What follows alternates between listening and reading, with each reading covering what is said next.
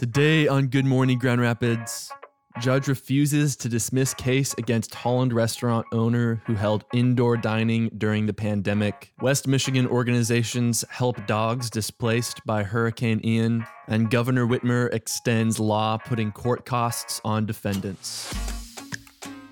Good morning, Grand Rapids. Today is Monday, October 10th, and this is episode number 25 of the Good Morning Grand Rapids podcast, bringing you a quick news update for the greater Grand Rapids area every Monday, Wednesday, and Friday mornings. Stay tuned for today's news.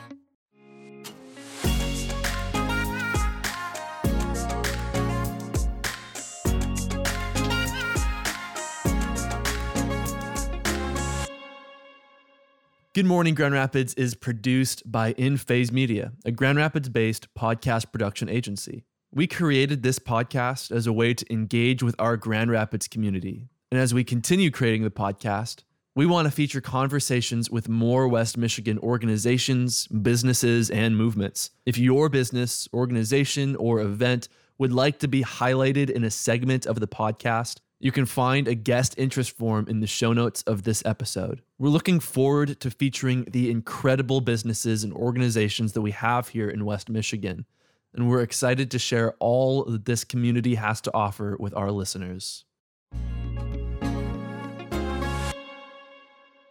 A judge has declined to dismiss the case against a West Michigan restaurant owner who was jailed and fined $15,000 for violating state orders that banned indoor dining during the pandemic.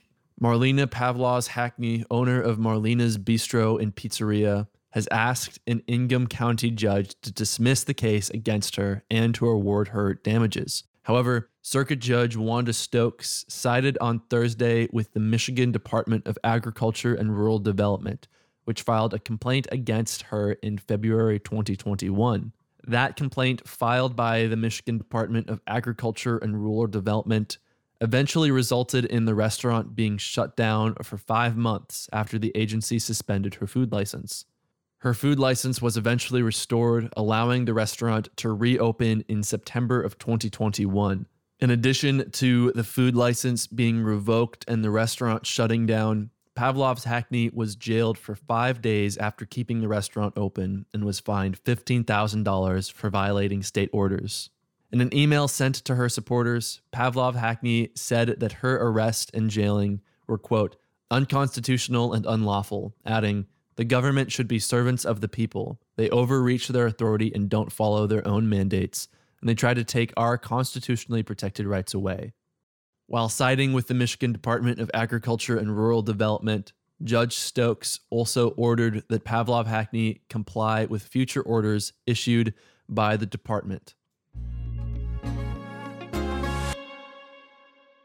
Following Hurricane Ian, animal rescue shelters across Florida have been overcrowded, and there are still at-risk pets in disaster areas. But to help lighten the load on shelters in Florida, organizations like the Noah Project in Muskegon and Wings of Rescue are bringing pets from shelters in Florida to less crowded ones here in West Michigan. A plane carrying pets rescued from hurricane-damaged areas landed in West Michigan on Sunday afternoon from the nonprofit Wings of Rescue, which aimed to fly large-scale transports of at-risk pets from disaster areas and overcrowded shelters to safe havens. The Noah Project in Muskegon is also helping a Florida shelter by transporting some of the pets impacted by the storm. The Noah Project is hoping to bring at least 9 dogs to Michigan. The goal is to get the pets here sometime this week, but the shelter needs the community's help with transportation funds, food, toys, and more. And the SPCA of Southwest Michigan took in 24 dogs that were delivered by Wings of Rescue in Kalamazoo. To help raise funds for these organizations or to help by applying to adopt or foster a pet, you can find links to both the Noah Project and the SPCA of Southwest Michigan in the show notes of this episode.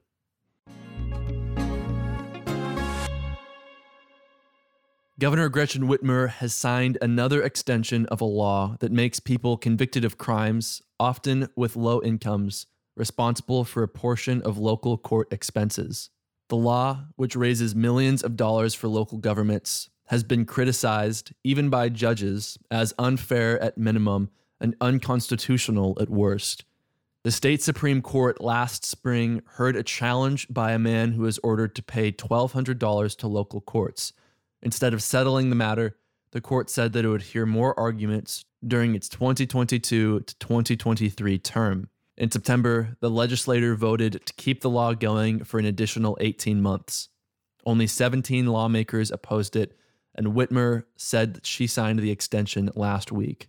A group called the Fines and Fees Justice Center tracks how states impose fines and fees in courts. Co-director Lisa Foster said Michigan stands out because judges who preside over a criminal case are also given power to order financial penalties that benefit local government. People convicted of crimes can be ordered to pay a portion of staff salaries and building maintenance.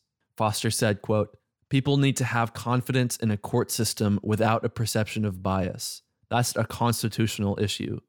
From 2018 through 2020, Michigan courts collected $108 million statewide, 75% of which is from district courts, which handle traffic tickets, drunken driving cases, and other misdemeanors, mostly committed by people who can least afford to pay. Representative Sarah Lightner acknowledged it puts another Band-Aid on the issue, while a long-term court funding solution should be explored. This has been episode number 25 of the Good Morning Grand Rapids podcast, bringing you a quick news update for the greater Grand Rapids area every Monday, Wednesday, and Friday mornings. To stay up to date on the latest news, subscribe to the podcast on your favorite podcast platform and find us on Instagram at Good Morning Grand Rapids.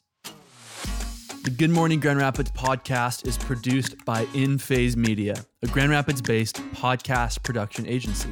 In Phase Media produces podcasts that can help your business increase brand awareness, strengthen community relationships, and drive business growth. Learn what a podcast could do for your business at inphasemedia.co. Thank you for listening to the Good Morning Grand Rapids podcast.